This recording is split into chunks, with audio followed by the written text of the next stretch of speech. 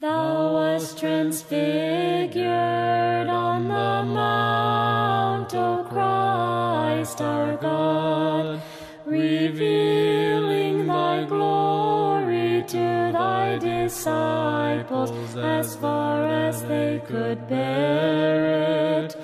Let thine everlasting light shine upon us sinners, through the prayers of the Theotokos, O giver of light, glory to thee.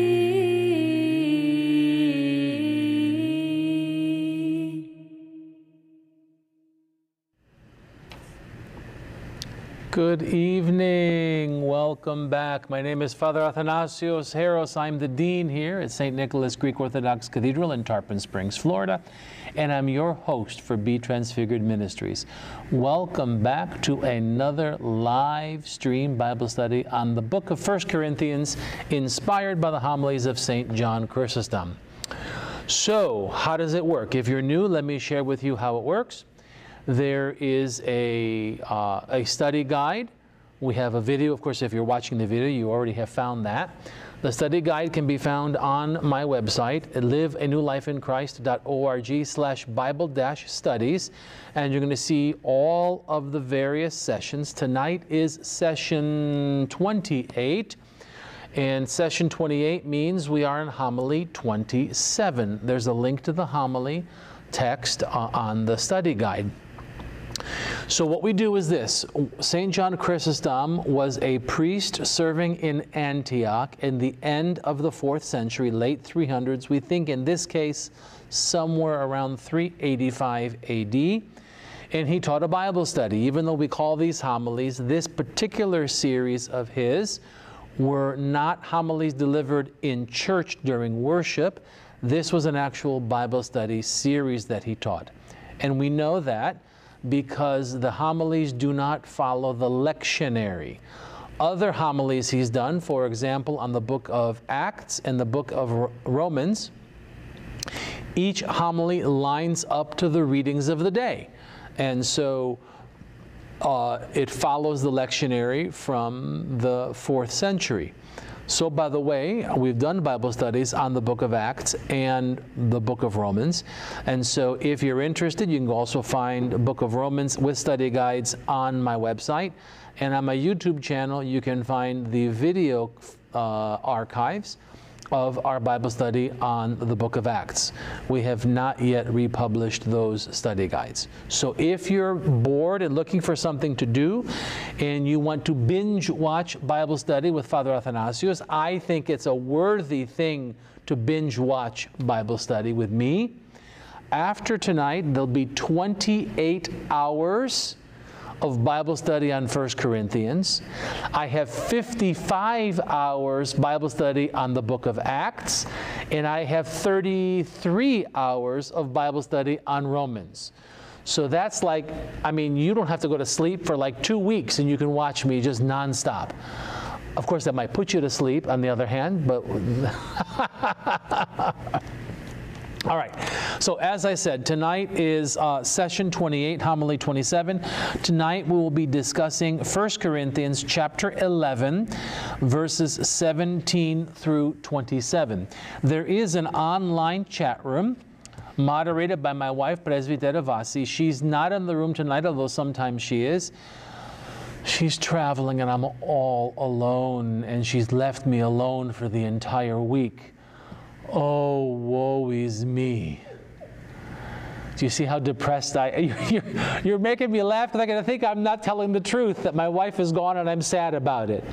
But I am sad. I am sad. So there is a live chat room for those of you watching on YouTube, but you have to be watching on the YouTube app or the YouTube directly. You cannot be watching on my website. So if you want to participate in the live chat room, you can go on the it should say play on app or load app or watch on app or however you want to do that, but you have to be on YouTube directly to be able to participate in the live chat room. If you have any questions in the live chat room, Presbytera Vasi will inform me on my phone, and I'll be able to pull up your questions and be able to include those into our conversation. So for those of you watching at home, I want to apologize in advance. We do have people in the room, so if you're ever in Tarpon Springs, we encourage you to come join us in person. It's always nice to have people in the room. But because we're experiencing technical difficulties, we do not have the audience microphones set up tonight, and so we're going to do our best. If they read, are going to read loud enough for my microphone to pick them up. It'll pick them up, just not as loudly as we'd like, so you're going to have to listen attentively if that's the case. I think that's everything. Oh, one more thing. You probably noticed a commercial ran when you loaded the live stream tonight. We are currently raising funds to make our Bible studies ad-free. There's a donation button on YouTube. You can also go to our website, liveanewlifeinchrist.org/give, and you can support us that way. And hopefully, once we can raise enough, we will turn off the ad button on all of our Bible study videos, which hopefully we can do that sooner than later. All right, let's go ahead and start with our opening prayer. In the name of the Father, and the Son, and the Holy Spirit. Shine within our hearts, loving Master, the pure light of your divine knowledge, and open the eyes of our minds that we may comprehend the message of your gospel. Instill in us also reverence for your blessed commandments, so that having conquered sinful desires, we may pursue a spiritual life, thinking and doing all those things which are pleasing to you. For you, Christ our God, are the light of our souls and bodies, and to you we give glory, together with your Father who is without beginning, and your all-holy, good, and life-creating Spirit, always, now, and forever, and to the ages of ages. Amen. See, I'm getting some sympathy calls here on the chat room, so at least some people have sympathy for me. If not, Maria, obviously, has no sympathy for me whatsoever to be alone. All right, before we dig in, you'll notice on the study guide, if you're new, we have what's called text analysis. And Michael, you're new, so I'll explain it to you since this is your first week here. The text analysis, if you're reading the homily, follows verse by verse like a traditional Bible study would. Then St. John Chrysostom launches into, and sometimes it's inspired by one word, one verse, or something.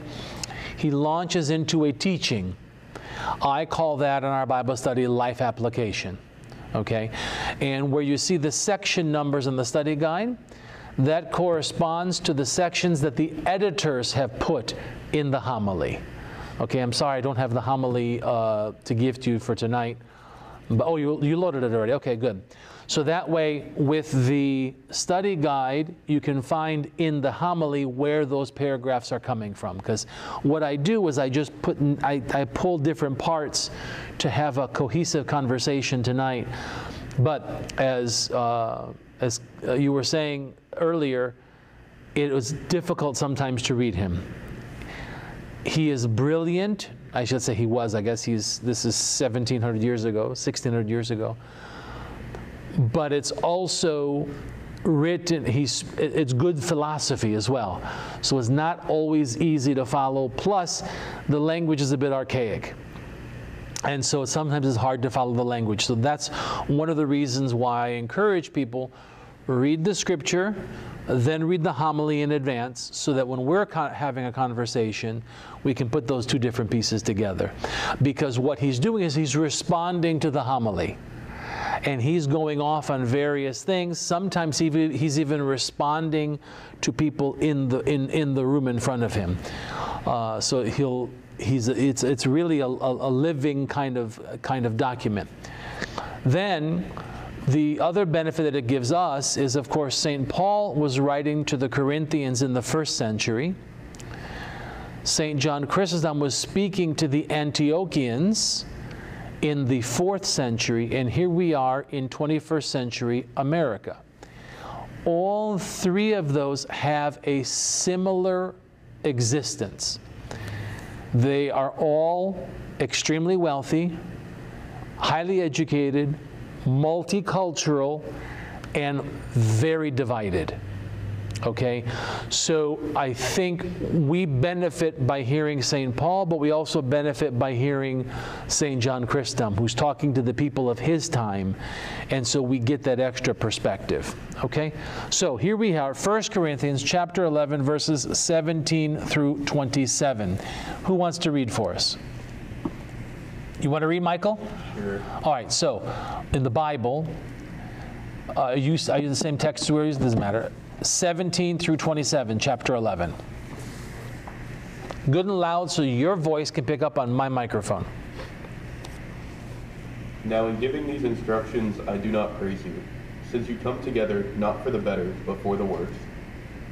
For first of all, when you come together as a church, I hear that there are divisions among you, and in part I believe it. For there must also be factions among you, that those who are approved may be recognized among you. Therefore, when you come together in one place, it is not to eat the Lord's Supper. For in eating, each one takes his own supper ahead of others, and one is hungry, and another is drunk. What, do you not have houses to eat and drink? Or do you despise the church of God and shame those who have nothing? What shall I say to you? Shall I praise you in this? I do not praise you. For I received from the Lord that which I also delivered to you, that the Lord Jesus, on the same night in which he was betrayed, took bread. And when he had given thanks, he broke it and said, "Take, eat. This is my body which is broken for you. Do this in remembrance of me." In the same manner, he also took the cup after supper, saying, "This is the new covenant in my blood. This do as often as you drink it in remembrance of me. For as often as you eat this bread and drink this cup, you proclaim the Lord's death till he comes. Therefore, whoever eats this bread or drinks this cup of the Lord in an unworthy manner will be guilty of the body and blood of the Lord." Okay, perfect. Thank you. All right, so the context, right? Remember last week we talked about head coverings, and we talked about how the women were, and men for that matter, were exchanging their roles, so to speak. And it leads us into, because they were talking about in church. So now we're talking about the Eucharist. We're talking about the Divine Liturgy. So the context here, point number 1 in the study guide, is that the church used to gather for fellowship before and sometimes even after Divine Liturgy. I guess you could call it like the ancient coffee hour, as it were. Listen to what Chrysostom is saying here. As in the case of the 3,000 who believed in the beginning, all had eaten their meals in common and had all things common. Such also was the practice at the time when the apostle wrote this. So remember, this is important because this is the context of this passage, right? Remember, all the things that he writes, St. Paul, we have to understand what is the context, right? And so the context here is this tradition of the ancient church to gather before or sometimes after the liturgy for a meal. Okay? So that fellowship meal is not the same thing as Holy Communion. Right? So we have to understand this is the context of this conversation, right? So it kind of opens up our understanding of the life of the ancient church. Now, and Chrysostom says back then, so obviously at the time of Chrysostom, this was not the practice of the church. They were not living in common. Remember, we see in the book of Acts, they had all things in common. Using today's terminology, they were almost living like a commune in the very first century. Okay? And so he's verifying that. But obviously, by the time we get to the 4th century, that is not the case. Clearly, that is not the case in our contemporary church. So obviously, we don't have these full meals. You know, we don't get together. We have coffee hour after liturgy. There are some parishes that have an entire meal every Sunday after liturgy, which I guess is much more ancient in that understanding. But we get a couple of cookies and a cup of coffee. Okay. So point number 2. The ancient fellowship was for the rich or poor to share with each other, but the system had broken. Listen to what Chrysostom says here. And because, of course, some were poor, but others rich, they laid not down all their goods in the midst, but made the tables open on stated days, as it should seem. And when the solemn service was completed, after the communion of the mysteries, see, that's the liturgy part, they all went to a common entertainment, the rich bringing their provisions with them, and the poor and destitute being invited by them, and all feasting in common. But afterward this custom also became corrupt. So this is what St. Paul is addressing here at the beginning, is the broken system of these common meals, not the liturgy right away. Okay, so when you come together, it is not for the right reasons, and so this is where we're going here.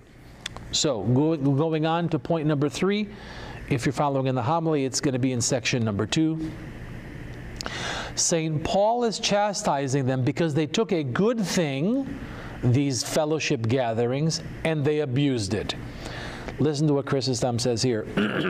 And we could even imagine now, how would Chrysostom be talking about our social gatherings, right? How would Chrysostom respond, in our case here in Tarpon, to our coffee hour? Or to our church lunches, for that matter, when we do have lunches. Something just to think about in our heads. And why do you not praise? Because you come together, says he, not for the better, but for the worse, i.e., because you do not go forward unto virtue. For it were meet that your liberality should increase and become manifold, but you have taken rather from the custom which already prevailed, and have so taken from it as even to need warning from me, in order that you may return to the former order. So there's this corrective statement. You had a good thing, and you've abused it. Right? Because they were not coming together for unity. They were not helping each other, using the language from the book of Acts where it says they had all things in common, right? That had broken in Corinth. And clearly by 4th century Antioch didn't even exist. Okay, so that's what's going on. Point number 4. The division, so he says that, right, there are different classes, you're different groups, you're dividing. He says, we're not doctrinal, but social. So St. Paul speaks more gently.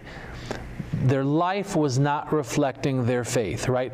Now, the point here is that these factions are not theological factions. They're social breakdowns. But the reason St. Paul is correcting them is because the social life is not reflecting the theological life. And that's where he's upset. Okay, listen to what Chrysostom says here. By factions, here he means those which concern not the doctrines, but these present divisions. Now that he said these things of these factions relating to the tables, and that contention and division, he made manifest also from what follows. For having said, I hear there are divisions among you, he stopped not here, but signifying what divisions he means, he goes on to say, each one takes before other his own supper. And again, what? Have you no houses to eat and drink in? Or despise you the church of God? In other words, again, go back to the point here, number 2, where the poor were benefiting from the rich in these social gatherings. The point here is they were taking their own food first rather than sharing it. That's where the abuse had taken place.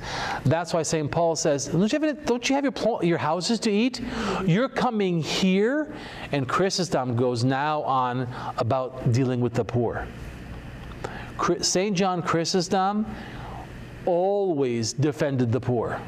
At all these opportunities, he really comes down hard when a Christian does not live their faith in support of the poor. because the poor really need us, for those of us who have faith. Okay. Point number 5. Those who are united and acting in love are the ones who are honored. So not everybody was doing the wrong thing. Chrysostom says this. What he intends to say is this, that those who are unchangeable and firm are so far from being at all injured hereby, but even shows them the more, and that it makes them more glorious. So those who are doing the right things are the ones that St. Paul is elevating. So he's not only speaking against those who are doing the wrong things, he's elevating those who are doing the right thing. And Chrysostom makes it a point to dwell on that for a little bit. So point number 6, this kind of goes along with the people doing the right or the wrong thing. Just because the church preaches correction doesn't mean everyone is bad.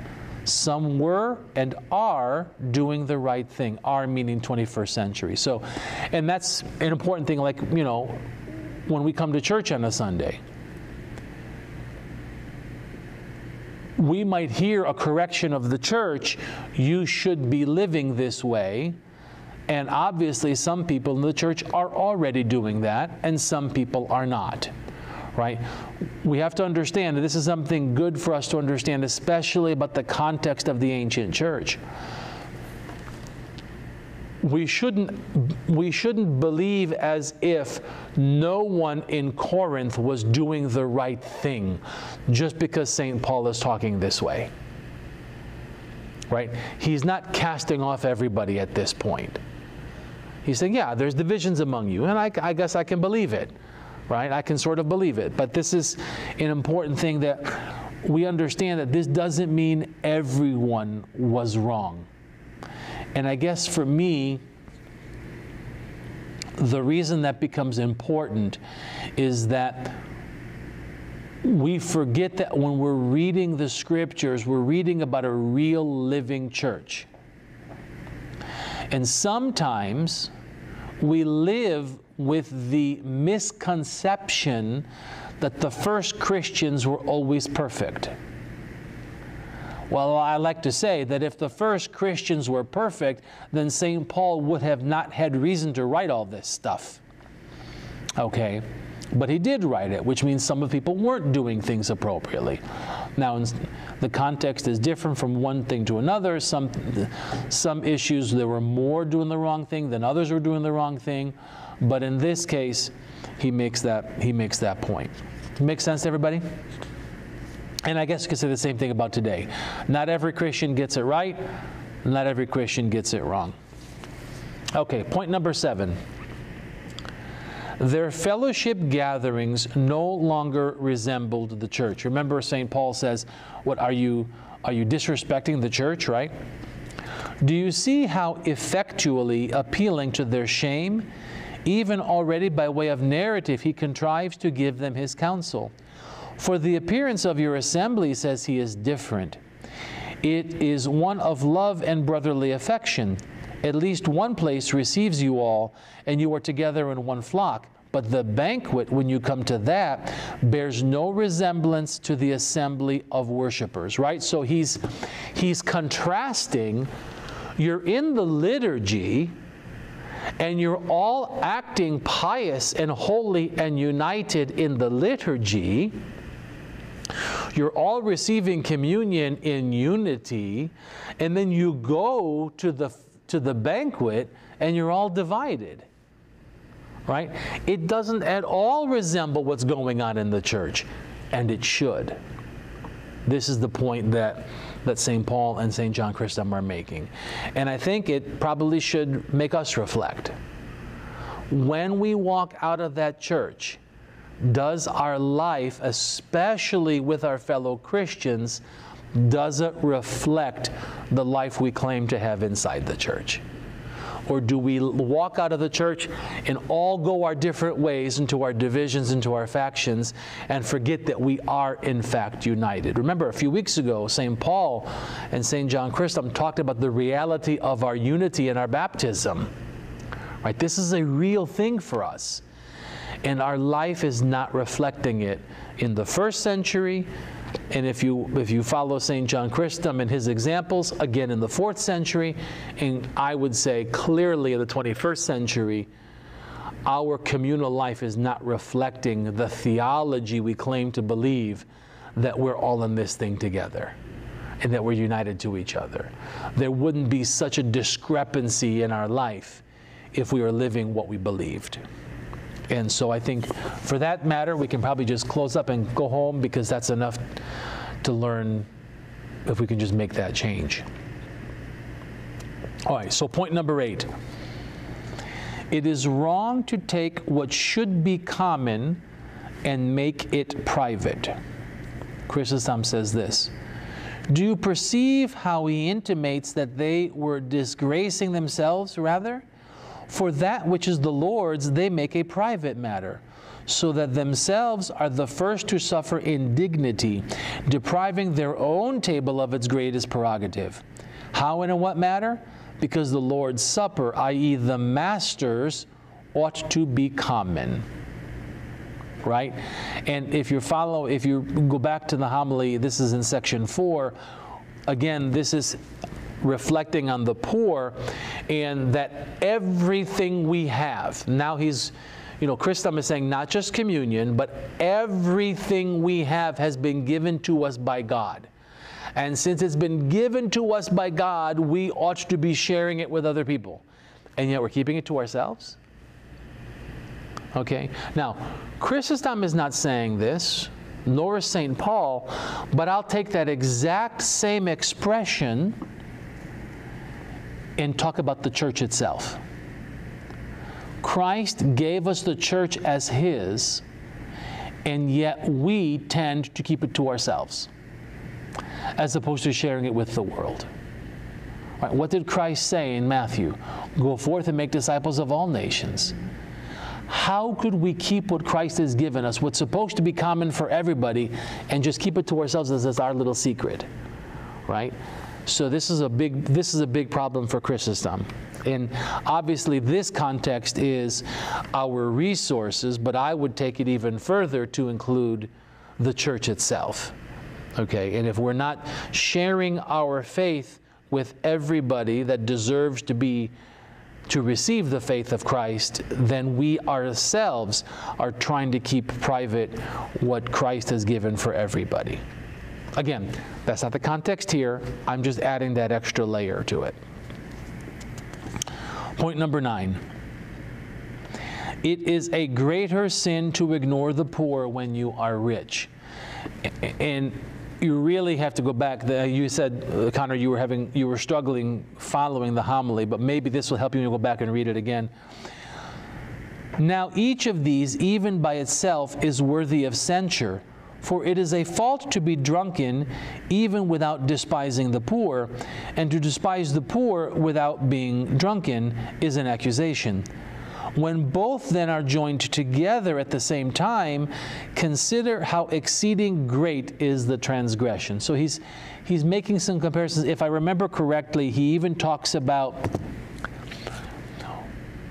when people sin with us, we feel less guilty. But that when we have a greater responsibility, then the sin is worse. Right? So when we're ignoring the poor, and we are poor, it's not such a big deal. I mean, it's always a big deal, but it's less of a big deal. But when we have the means to help the poor, and we ignore the poor, now we're doubly sinning. We are both not helping, and we're not using our resources. If we have no resources to help, okay, it's less of a sin. It's still ignoring them, but there's a greater sin piling up if we have the resources and then don't. If I'm remembering the homily, that's the direction Chrysostom was taking with it. Point number 10. The purpose of the church building, and I would expand that to say, in our contemporary understanding, the church campus. Right? Because now churches have campuses. We have the church building, we have the fellowship hall, maybe we have an educational building, maybe in our case, we own acres and acres and buildings. We own I think at last count, I think it was 11 different properties here in town, right? So I'm going to say church building is synonymous with church campus, church property. The purpose of the church building is to come and be united.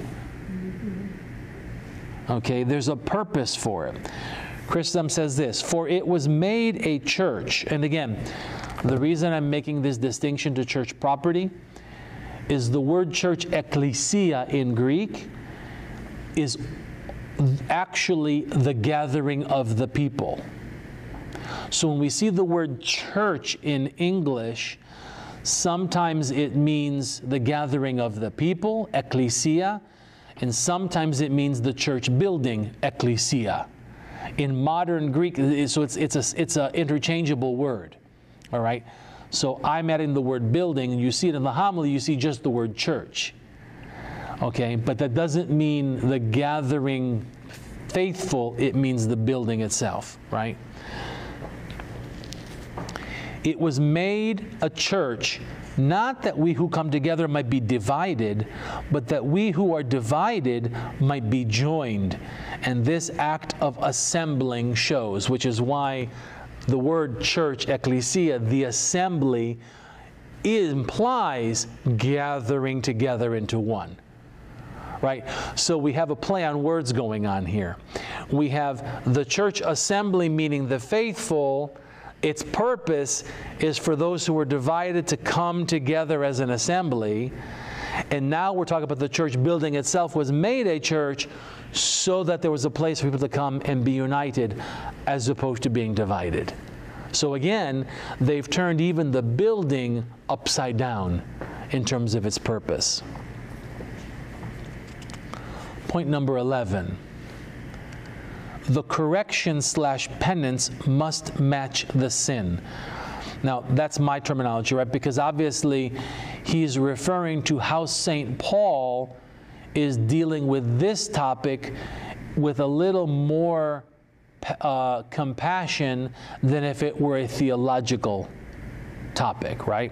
So Chrysostom says this, being a most excellent physician, he adapts the incision to the wounds, neither cutting superficially those parts which require a deep stroke. He actually talks about the surgeon in the homily, right? And that that a good surgeon knows how deep to cut for the healing. And he's using that to describe St. Paul.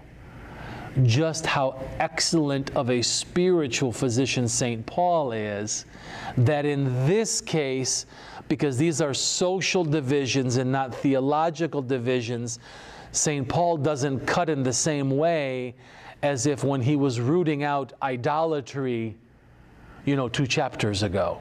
He cuts a very different way. That's how why I'm saying that the correction and penance must match the sin. Depending on how wounded we are, will affect the cure. Then here, St. Paul, point number 12, St. Paul invokes the memory of the passion to bring our hearts to repentance. So he's talking about all of a sudden he's bringing up Christ on the cross, right? So here Chrysostom says, and wherefore does he remind us of the time and of that evening and of the betrayal? Not indifferently or without some reason, but that he might exceedingly fill them with compunction, were it but from consideration of the time. In other words, he's like, do you not remember that this whole thing started there? Are we forgetting why we're even gathering in the first place? St. Paul, and by extension Chrysostom, is driving us to my terminology, some sense of conviction, right? By invoking this idea of the passion of Christ. That if we could think that's the whole purpose of our gathering, yeah, maybe I need to get my act together, right? This is not just, tiddlywinks that we're coming together for. It's not backgammon, I want to thank Papa Randy here donated as part of our keep us ad-free. Randy, thank you very much. Okay, on the homily, moving on to section 5, point number 13. Again, this is talking now in the comparison of the passion scene. God dined with his betrayer, and we dare to ignore our fellow believers? Think about that for a moment. Listen to what Chrysostom says here. Therefore, he leads us to the remembrance of all those things by his time and his table and his betrayal, putting us to shame and saying, your master gave up even himself for you, and thou dost not even share a little meat with your brother for your own sake? Right? I mean, Christ had every reason to not give Judas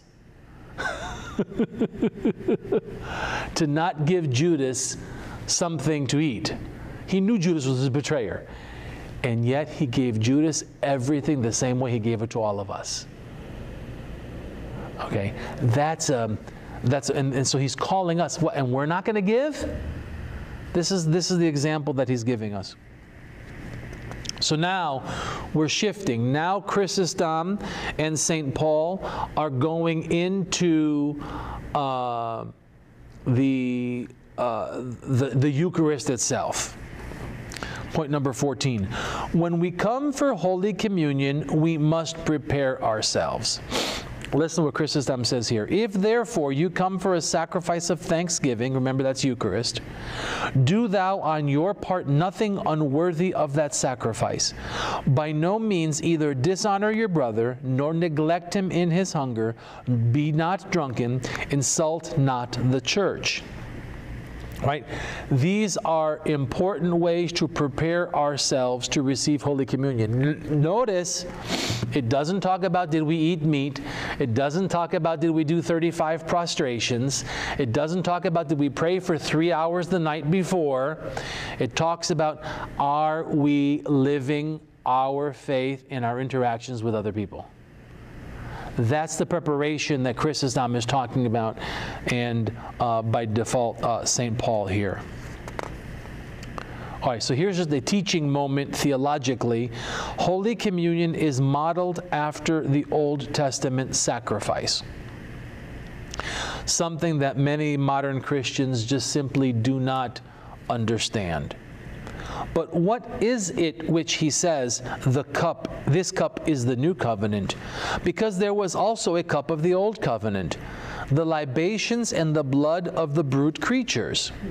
For after sacrificing, they used to receive the blood in a chalice and bowl, and so pour it out. Since then, instead of the blood of beasts, he brought in his own blood. Lest any should be troubled on hearing this, he reminds them of that ancient sacrifice, right? So, again, people think that maybe we just randomly created this service that we call Holy Communion, but it is absolutely modeled after the ancient sacrifice, okay? In the case of Holy Communion, it is a combination of the Thanksgiving sacrifice and the communion sacrifice. There was a communion sacrifice in the Old Testament, right? If you go back and look at Leviticus and all those different sacrifices, one of them calls that when you offer the meat on the altar, the part that goes up in smoke is consumed by God, and the part that we eat by the cooked meat on the altar is consumed by the offerer, the one who made the offering. And that is an act of communing with God. On what is offered on the table, God receives the part that goes up in smoke, right? And we receive the cooked meat. We are communing with God through that offering. All right? And that's part of the modeling that the service of Holy Communion, the Divine Liturgy, is modeled after, right? So we put up the bread and the wine. Now in this case, Christ doesn't, God doesn't take any of it. He's giving it back to us, but this act of communion, right? Because Christ himself is being offered, right? A lot of people don't realize that our services are, in fact, modeled after the Old Testament. So that's just a teaching sidebar that really has nothing to do directly with the topic. Now we move on. Section 6, point number 16. Right, remember, St. Paul says that,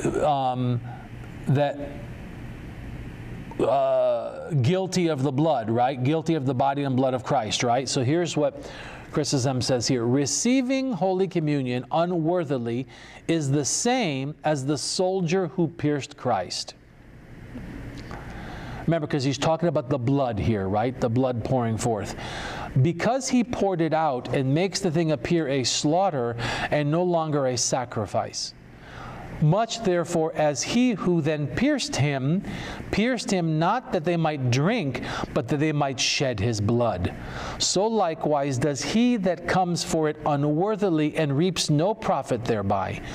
Do you see how fearful he makes his discourse, and inveighs against them very exceedingly, signifying that if they are thus to drink, they partake unworthily of the elements. For how can it be other than unworthily when it is he who neglects the hungry, who besides overlooking him, puts him to shame? Right? So I just think that is so convicting to say that if we are receiving communion and then dishonoring it so much that we are neglecting our brothers, we may as well be the guy that just pierced his side just to see the blood pour out. Now remember, Chrysostom is pointing out that in the ancient sacrifice, not the cross itself, but the ancient Old Testament sacrifice, the blood was collected and gathered in a cup. So what he's saying here is, when they poked Christ, they didn't even gather the blood. So they defamed, is that the right word? Dishonored the sacrifice, because they didn't even capture the blood, as should have been the case if they were following the model of the Old Testament, right? Now, parentheses. Forgive me, I'm going to speak against Protestantism for a minute. Many Protestants look at the cross as if it is the sacrifice that is the exact same sacrifice from the Old Testament that gets us forgiven, okay? If it were, then they would have been required to follow all of the prescriptions of the Old Testament, right? So it has been dishonored, right? What the cross is, and therefore what communion is, and this is what we're leading it to now with the blood of Christ, is this whole thing of saved by the blood, which is where Chrysostom is going to go next. Protestants say when the expression saved by the blood refers to the blood on the cross. It's not. It's Holy Communion. Okay? And again, there's that link to the Old Testament. They would have taken the blood from the sacrifice and they would have drank it. In Christ's sake, they didn't even drink that blood. They just let it gush all over the place. So there's that discrepancy there. Okay? So when Protestants talk about the blood of Christ and we talk about the blood of Christ, we're not talking about the same things. Okay? So we're acknowledging that when we talk about the blood of Christ is what saves us, it is Holy Communion. It is not that blood simply that poured out on the cross and went down into the ground. Does that make sense? Okay. I'm sorry, just a parenthesis there. Here's another comparison now for Holy Communion from Chrysostom, point number 17 on the study guide. 2 St. John Chrysostom compares receiving Holy Communion unworthily to the man who was forgiven much but demanded 100 denarii. Now, if you don't know that story, that is found in Matthew chapter 18. Right? Remember, the guy who owed a whole bunch, just give me some time, and he was forgiven all of it. He turns around and refuses to forgive a guy who owed him only 100 denarii. That's the story Chrysostom is referencing here, okay? Have you not heard how much he suffered who demanded the 100 pence? He who made void the gift vouchsafed to him? Does it not come into your mind that thou were and what you have become? In other words, when we are receiving Holy Communion, Chrysostom wants us to remember that scene of the two servants who are being forgiven. If we go out and we dishonor our neighbor, we may as well be like that wicked servant who ended up going to prison because he refused to forgive that little debt that his fellow servant owed. That's what Chrysostom wants us to conjure up in our minds if we're going to approach Holy Communion in an unworthily fashion. Okay? Now, I guess you should feel lucky that you're not receiving communion in one sense, because you're not guilty of these sins, because you're not Orthodox yet. But have that in your comprehension. You say, what are we doing as Orthodox? Okay? Because one of the benefits for us here is that when we're reading Chrysostom, he's still speaking to us in the 21st century. Remember I said our conditions are very much the same. We aren't very different from the Corinthians. We aren't very different from the 4th century Antiochians, right? And that's where our life application launches. So our life application for tonight, I'm calling the behavior of the Corinthians is not new, meaning we're following in the same footsteps. So here we are now. If we're following along in the homily, we're now in section 7. If you're watching at home, I will be putting the slides up on the screen in this particular section so you can follow along. So our first point in our life application, point number 18. We act just like the Corinthians when we ignore other people. Chrysostom says this, these words let us also listen to, all of us. As many as in this place approach with the poor to this holy table, but when we go out, do not seem even to have seen them, but are both drunken and pass heedlessly by the hungry, the very things whereof the Corinthians were accused. Remember, there is not much new in the life of the church. St. Paul was correcting the Corinthians. Chrysostom was correcting the 4th century Antiochians. And here we are, we're doing the same thing. We're going to liturgy with them, but then we walk outside, we pretend they don't even exist. Right? And that is to our condemnation. Next point. We must avoid excess after Holy Communion.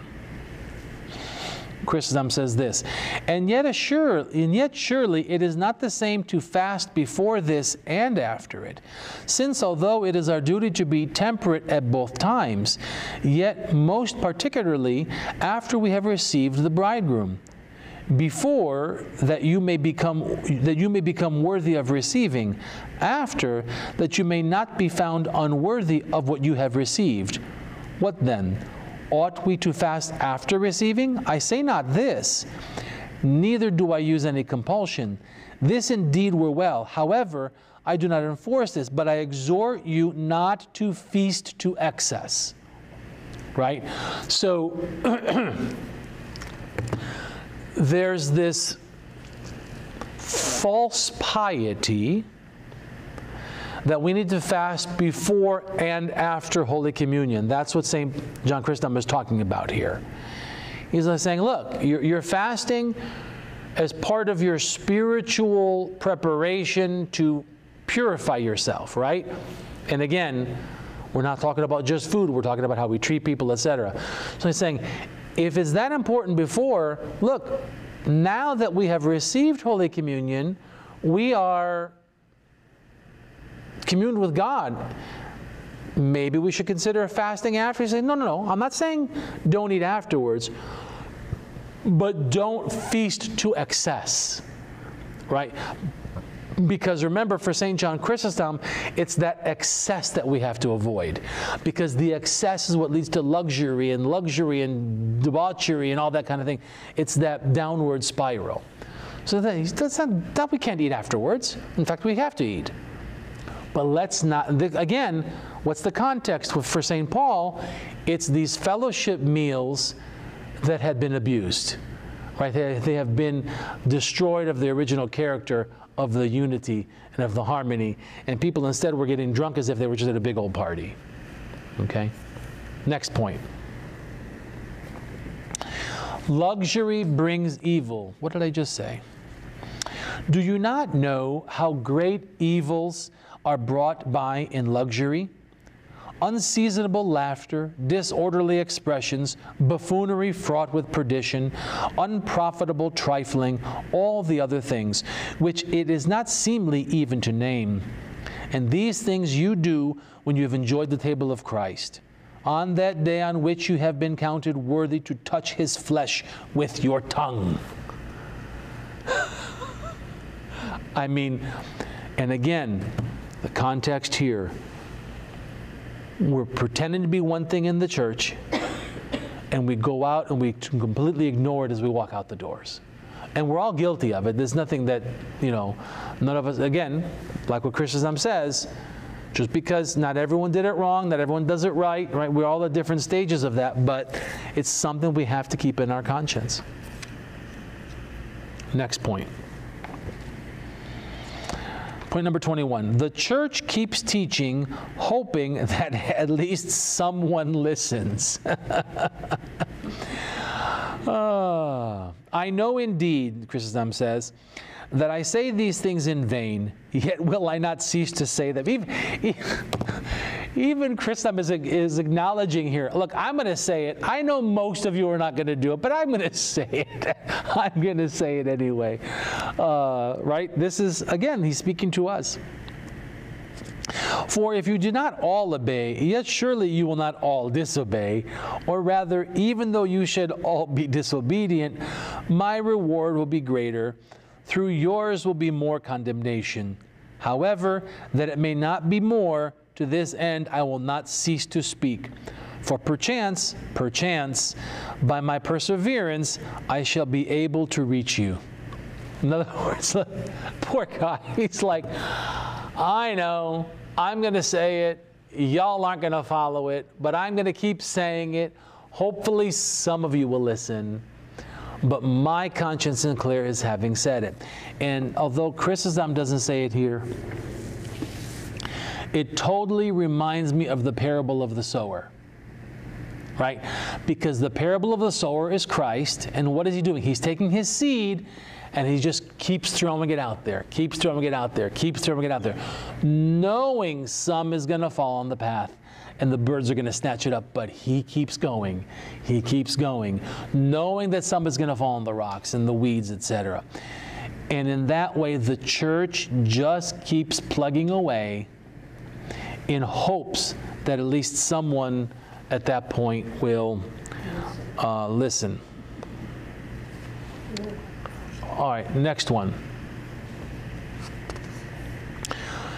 I love this point. Real enjoyment is in Christ. But you do love enjoyment? Then on this very account cease being drunken, for I too would have you enjoy yourself, but with the real enjoyment, that which never fades. What then is the real enjoyment ever blooming? Invite Christ to sup with you. Give him to partake of yours, or rather of his own. This brings pleasure without limit, and in its prime everlasting. So what I love about this line is he's like, look, we're not saying we can't enjoy life. But you really want enjoyment? The real enjoyment is in Christ. And why is Chrysostom saying this? Because he knows that if we're chasing these other things, ultimately we will never be satisfied. Greed is insatiable. Lust is insatiable. All of these passions, power, this, that, it's all, you'll never be satisfied trying to find happiness in all of these things. You want to be happy? Fine. We want you to be happy too, but find it in Christ. Because that's the only thing that ultimately satisfies our desire for that joy and that happiness. And of course, he uses the word here, entertainment. Okay? Any questions before we move on to our send-off? It's a pretty heavy topic tonight. Before we continue, so for those of you new, and you are new, so you, right? So this is part 3, we end with our send-off, a little encouragement and challenge from St. John Chrysostom to lead us into our next week. So between now and next week's Bible study. So speaking of next week's Bible study, you have extra homework. Next week, before next week, so next week's homily is homily 28. And we'll be finishing chapter 11 for next week in Corinthians. But in addition to reading the homily, I want you to read Job in the Old Testament. Because Chrysostom in this next homily goes and does an extensive talking about Job. And you will benefit from it greatly if you also read Job. Okay? Now, I might suggest reading Job before the homily, so it's fresh when Chrysostom references it.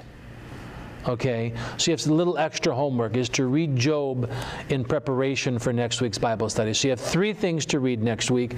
You have Corinthians, you have Job, and you have homily 28 in Chrysostom.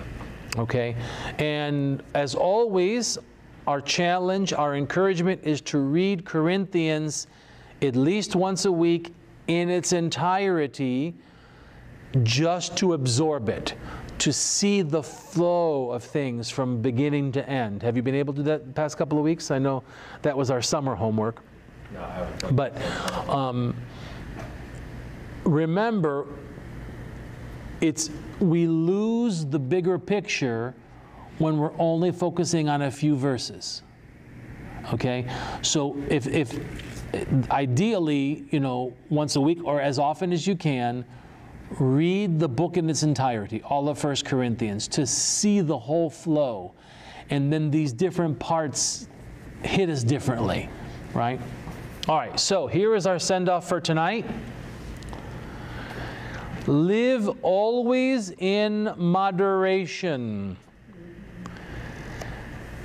That these things be therefore not so, let us follow after moderation. The old Greek expression, pan metrion ariston, right?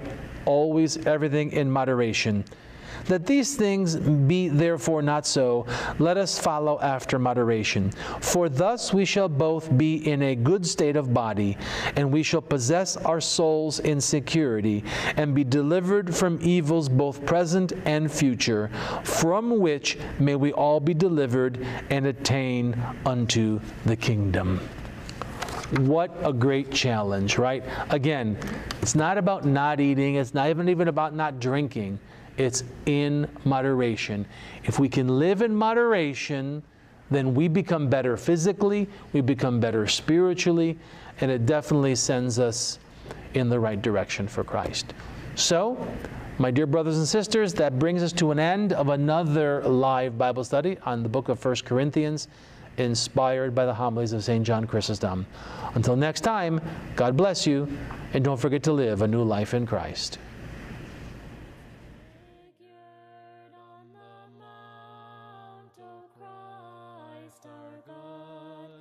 Revealing the glory to thy disciples. disciples as far as they could bear it. Be Transfigured is a production of Be Transfigured Ministries in cooperation with the St. Nicholas Greek Orthodox Cathedral in Tarpon Springs, Florida. We depend upon your generosity to maintain our ministry. You can make a safe online donation when you visit our website, liveanewlifeinchrist.org.